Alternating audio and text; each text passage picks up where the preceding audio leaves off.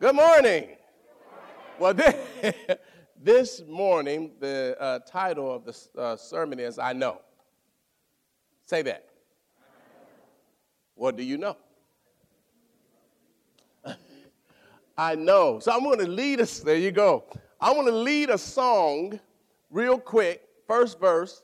I know that my Redeemer lives. But we know this song, right? But while we sing it, when we get to the part like it says, I know that my Redeemer. Anytime in the song we sing, I know, I don't want you to just say, I know. I want you to bring it. I know that my Redeemer lives and never prays for me. I know eternal life he gives from sin and sorrow free. I know that my Redeemer lives. I know eternal life he gives. I know.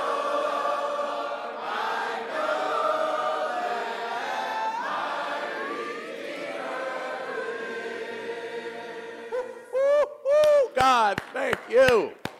Listen, God lives. I'm so sorry if people struggle with that. Even if God stuck his head out of the clouds and said hello, it still would be people who don't believe. I know that my Redeemer lives. Jesus said a prayer for me. Long time ago, he said, blessed are they who believe, but blessed are they who do not see me, yet they still believe. That's me. I haven't seen Jesus, I haven't seen God, I haven't seen heaven, but I believe in all of them, and I'm going to see them in heaven. I know. Dear God in heaven, thank you so much for giving us the power to know. In Jesus' name, amen. All right, I have a new reader for today, just for today. His name is Keith also. You know I'm going to interrupt you a lot. And I hold you there on the spot, so holding this stuff, you the man. All right, we're going to read 1 John 5, but listen to the first of each verse, 18, 19, and 20. Listen to the words that is said. We know. We know that anyone born of God does not continue to sin. The one who is born of God keeps him safe, and the evil one cannot harm him. We know that we are children of God, and that the whole world is under the control of the evil one.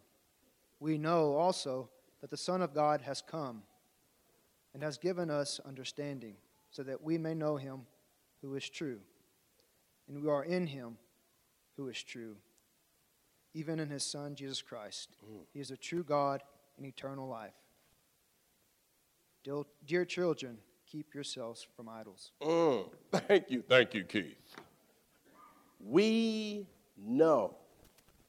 There are so many Christians who are living lives of unassuredness. They don't know how much God loved them. They don't know the provision that God has for them. They don't know the protection that God has given them. They don't know. The world doesn't know. That's why they stay at abyss. They don't know. They don't know the power of God's word in their lives. They don't know the comfort in Jesus Christ. They don't know the peace of God. They don't know. And today we want to give just a little bit of knowledge.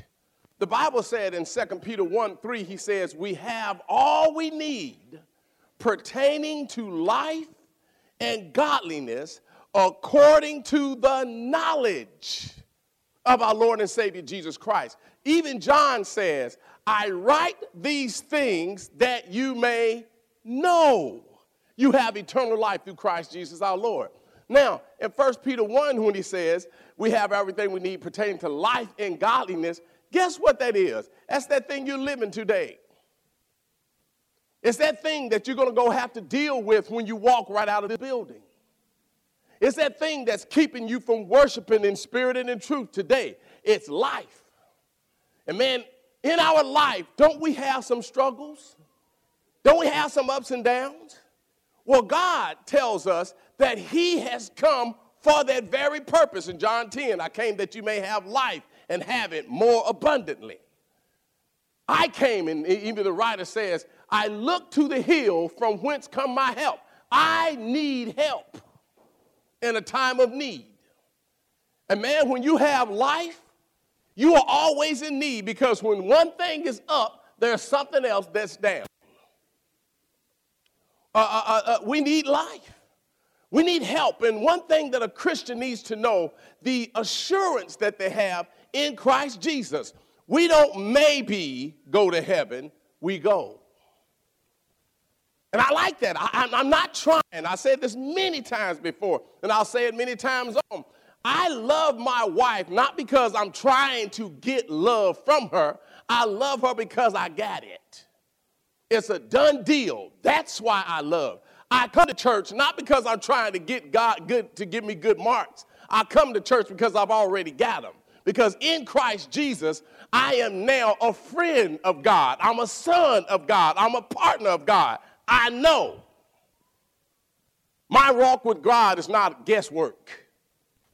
I don't try to do stuff to get him to like me. He already does. Not only does he like me, he loves me. God has a crush on me. He loved me so much that he sent his own son to die on the cross way before I was hatched in my mother's womb. He loved me. So we got to know the power of God and know the power of knowing, not guessing, not hoping, but knowing that God is. And the church said. That's one of the problems with the church. We are walking around guessing like the world. We walking around here and talking in iffy like the world. We are afraid to stand on God's word. We are afraid to stand against false doctrine. We are afraid. And so people look at us to see, well, where are you guys going? How can we follow you if you don't even believe it yourself? When our homes stand proud and tall based on God's word, that's the distinction we have. Not coming to a church building. The church is in your home. If you're a child of God, you don't come to church, you are the church. And wherever you go, you are preaching a sermon about God's love in your life. That's why we say we know. So we live that way. And if you're struggling with that, know and understand that God forgives all unrighteousness. That's why we repent. I don't repent to get forgiveness. I repent because I have it. When you start living that way and thinking about God's love has already been given to me. He already said in Psalm 139, I know the number of days you would live before you had one. I know your whole story. And because he know mine, I know that he's going to give me life. Because he came for that very purpose. So Christians don't walk around trying to live lives to get stuff. We live life because we got it. I know that my Redeemer lives. If you truly live that way, when you sing that song, you sing it with power and assurance. I know that my Redeemer lives. So Keith, we're going to hear the first I know. There were three we knows at the starting of each verse, 18, 19, and 20. The first I know we'll deal with is I know that I'm born of God. The second I know is I know the world is under sin. And the third is I know that God has come. See, when John wrote this, there were a lot of people not even believing that Jesus had come back. There are a lot of people that believe that Jesus didn't come to this earth in the human flesh, that he was only a spirit. And John is fighting against that. It's called Gnosticism. So John is writing to a particular group of people at a particular time for a particular purpose that was going on for them. But for us, the principles, we could pull principles out of here and apply them to us in the sense of what God has promised for our life. The first thing we know is what? First John 5, verse 18. We know that anyone born of God does not continue to sin. Anyone born of God does not continue to sin. Anyone who was born of God. Now, what does that mean? Born in the idea is the word of God, God's word, God's power is born in our hearts. How is it? It is planted as a seed. Now, there's one thing I know. I don't do much farming, but I do know if you plant an apple seed, apples come up. I do know that. So whatever you plant in the heart, that's what's going to sprout in the actions. So when the God is planted in the heart, then only God's actions can come out. That's what they call in Galatians the fruit of the Spirit. When you allow the fruit of the Spirit, it's going to tame your mouth. It's going to tame your attitude. It's going to tame your heart. It's going to tame your actions. Why? Because of the seed. I'm born of God. Well, what does that mean? I have the Holy Spirit in me. And the Holy Spirit will dictate my actions when I allow it to. You got to understand that. Christians are baptized into Christ and they're given the Holy Spirit immediately. But then you have to allow it to work in you. It's people, the Bible says, don't frustrate the Holy Spirit. It's people who frustrate the Holy Spirit with the lack of faith, with the lack of obedience, with the lack of caring, a lack of sharing. You could frustrate God. But God is saying that this Spirit is put in you, and it identifies you, and it is a promise in Ephesians, the 1st chapter. It is a promise of eternal salvation. It's God's down payment in your life. You belong to me. I call it a tattoo. You remember cattle in the days before, they used to let cattle roam, and before they go out, the owner would brand them, so when he's walking out with his horses, he could see the L on his cattle and say, that's mine. Well, the Holy Spirit, it's the brand on you. And when God sees you, he says, that's mine. That's why we know we are born of God because the Spirit of God that we have in Christ Jesus. Keep reading, preacher. The one who was born of God keeps him safe, and the evil one cannot harm him. The one who was born of God, first of all, we don't continue to sin. And we are safe, and the evil one cannot harm us. Now, that needs the amen right there by itself. You know, because if I'm born of God, then I don't continue to sin. Why? Not because I'm just a great, perfect person, but whatever you put in the ground, that's what comes up. Whatever you plant in the heart, that's what comes out. That's why it says in Colossians 3, let the word of Christ dwell in you richly. You see, Christianity is an intentional walk. It is purposeful. If we're trying to just live lives and just put God in, fill him in when we can, then that's not intentional. And that when you can part, it's going to become less and less, and it's going to be dominated by whatever shows up. You see what I'm saying? So God is saying, when we are born of him, whatever he plants in us, that's what's going to come out, and that's going to block a lot of sin. It's going to block a lot of failed marriages. It's going to block a lot of broken relationships. It's going to block a lot of down-home depressed lives. If you have to go to therapy, if you have to take medicine, do what you got to do, but include God in it. You know, doctors, when you go to doctors, if a doctor doesn't realize or recognize God or Satan, and he doesn't recognize spiritual defilement, he can't prescribe you a pill for that. You see what I'm saying? When we stay in God, then God can lead us, and then when struggles hit, then we can first go to God. And whatever else you have to do for your physical body, do that.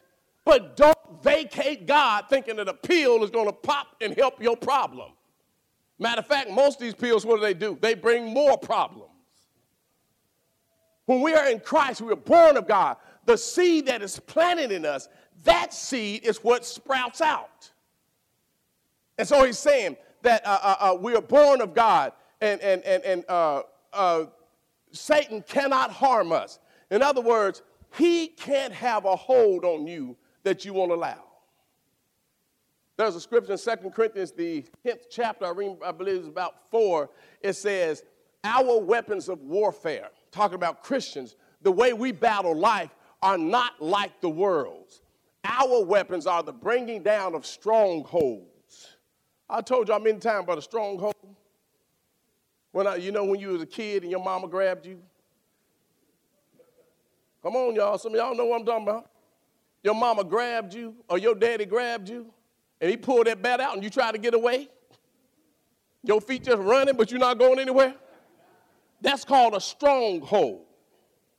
Well, sin is that way on people's lives. It grabs people, addiction, fear, anger. It grabs people, and they are trying. That addict doesn't always want to go back to the pill or snorting or drinking. They don't always want to go back to bitterness and anger. They don't always want to do that, but it's a stronghold. They have a grip on them. That's why God said his way is the power that let loose of the grip. We have a power that Satan can't hold us and keep us. Oh, I might be knocked down, but not knocked out.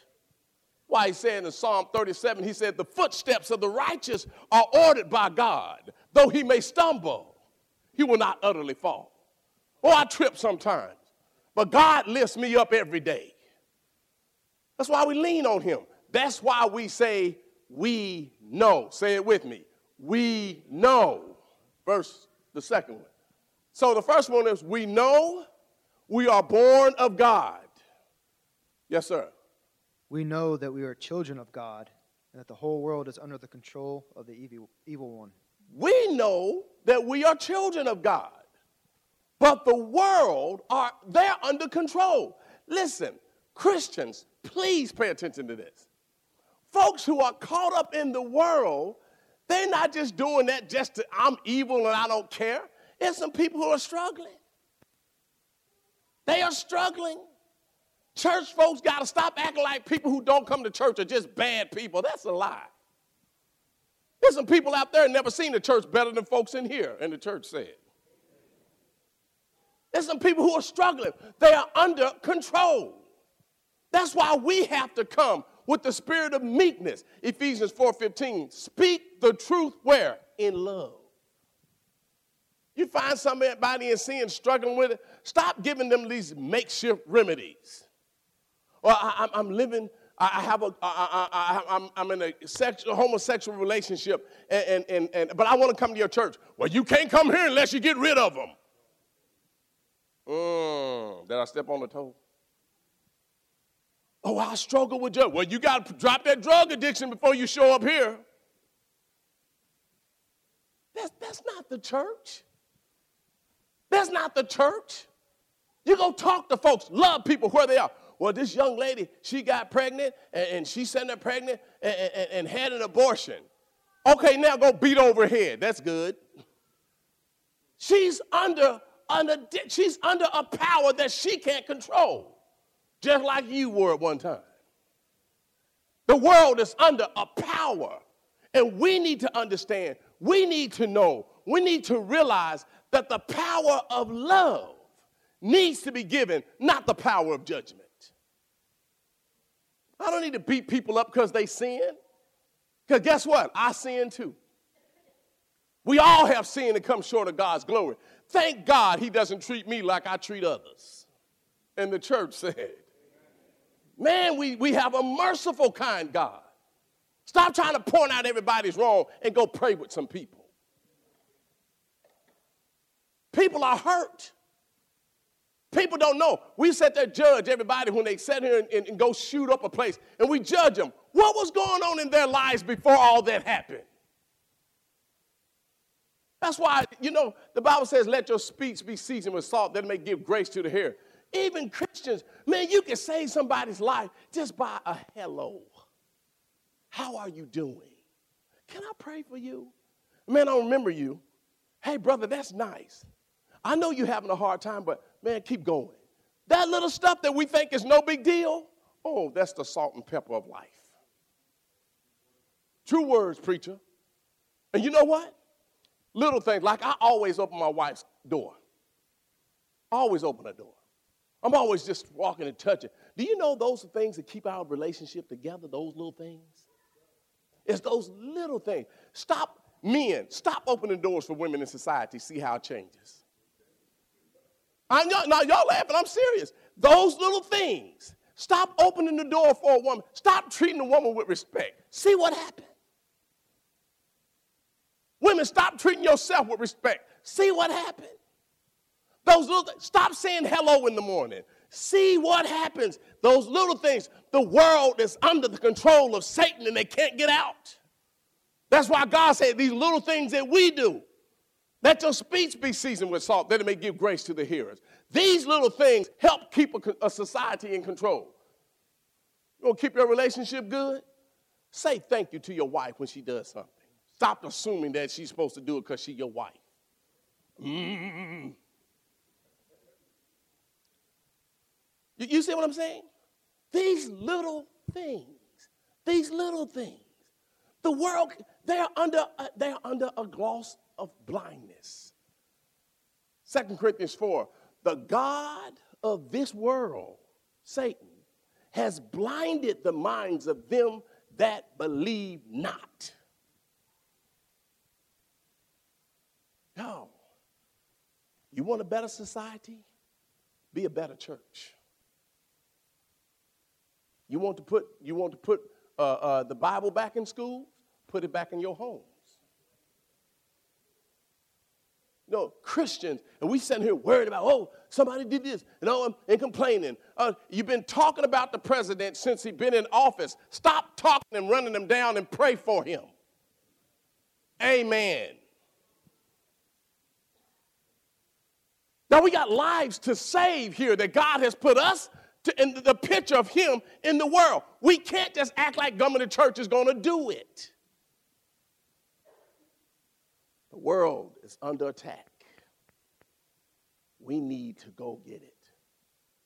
Matthew 16:18, and the gates of hell shall not prevail against us. So we know we're born of God. We know the world is under Satan. And the last, we know also that the Son of God has come. The Son of God has come. Keep reading. And has given us understanding. Right there. The Son of God has come. We're not still waiting on Jesus. He's come. He's done what he's going to do. We wait on him the second time, yes. But he's come already. The first time he came to seek and save the lost. This time he's coming to get his people and going back to heaven. He's come. But when he came, guess what he did? He gave us understanding. Proverbs 4, the Bible says, in all of your getting, get an understanding. You want your marriage to work? Understand your wife. The Bible says in 1 Peter 3:7, I believe it's 3:7, 1 Peter 3:7 and 8, I believe it is. It says, husbands, live with your wife according to knowledge. In other words, stop taking that old adage, I'm a man. You better pay attention to your wife. Because I tell somebody, you get married in the summer, you signed up for summer school. In the fall semester. You learn it. And believe me, it's a blessing. And women, that doesn't leave you out. Women, love and learn your husband. It's not a one-way street. One-way street. Everybody is together. But get an understanding. Stop and pay attention. Pay attention to how she speaks. Pay attention to what he does. Pay attention. Pay attention to how you talk to him. You come in the room that, honey, I got to do something. Well, you said you're going to do that last week. Pay attention how you talk to your spouse. Pay attention. Understand the ramifications of that. When we are in Christ, he gives us an understanding. We understand that he's here, and we understand through him we have power over life. And guess what? What is your life? You answer the question. If you have a wife and kids like I do, then you know life can be Where's Trisha? Great. Tell your mama I said great. And I had a smile when I did it. Understanding. Understanding that God's word has power in your problems. But if you don't hold him, then Satan is going to come and hold you. Let God's word lean on you. And I'm not just talking about coming to church. That's not the remedy. You come to church because of the remedy. The remedy is God, his word. Lean on that. Believe what God says. Remember it says in 2 Corinthians chapter 1, around by 18, I think it says, all the promises of God are yes in Christ Jesus. Everything he promised you, Wyatt, he's going to give it to you. And he's already done it. Trust him. And the last verse, remember, first one, we know that we're born of God. Second, we know the world is under entrapment of Satan. Third, we know that God has come in Christ Jesus, and we have understanding through him. And the final, he just gives a last closing of the book, and he simply said this. Dear children, keep yourselves from idols. Stay away from anything else that you're going to put above God. That includes yourself. Well, how do you do that, Brother Nunley? Well, the Bible teaches that we are all sinners and we have come short of God's glory. That's what the scriptures say. Romans 3:23, for all have sinned and come short of God's glory. I don't care if you're in a suit looking good in front of an audience. I've sinned. You who just sitting there, you sin. We all sin and we continue to sin. But that's why we have Jesus Christ. That's why he came. So a lot of people who sin, they feel like, oh, shame and push. Guess what? There's no sense of you being shamed in this building if you think you're sitting around people who got it, because you don't. I look at the church like a spiritual hospital. We all sick and waiting on Dr. Jesus. So, Lord, let's work. Now, why do we work? Because Jesus came over 2,000 years ago. And I believe that Jesus was on that cross and he was thinking about Larry Darnell Nunley. He was thinking about me. And he said, Daddy, I'm going to do it for him. He needs me. I see his life and all the trouble and all his fears and his heartache and his shortcoming. He's going to need me. I'll go do it for him. I take it personal.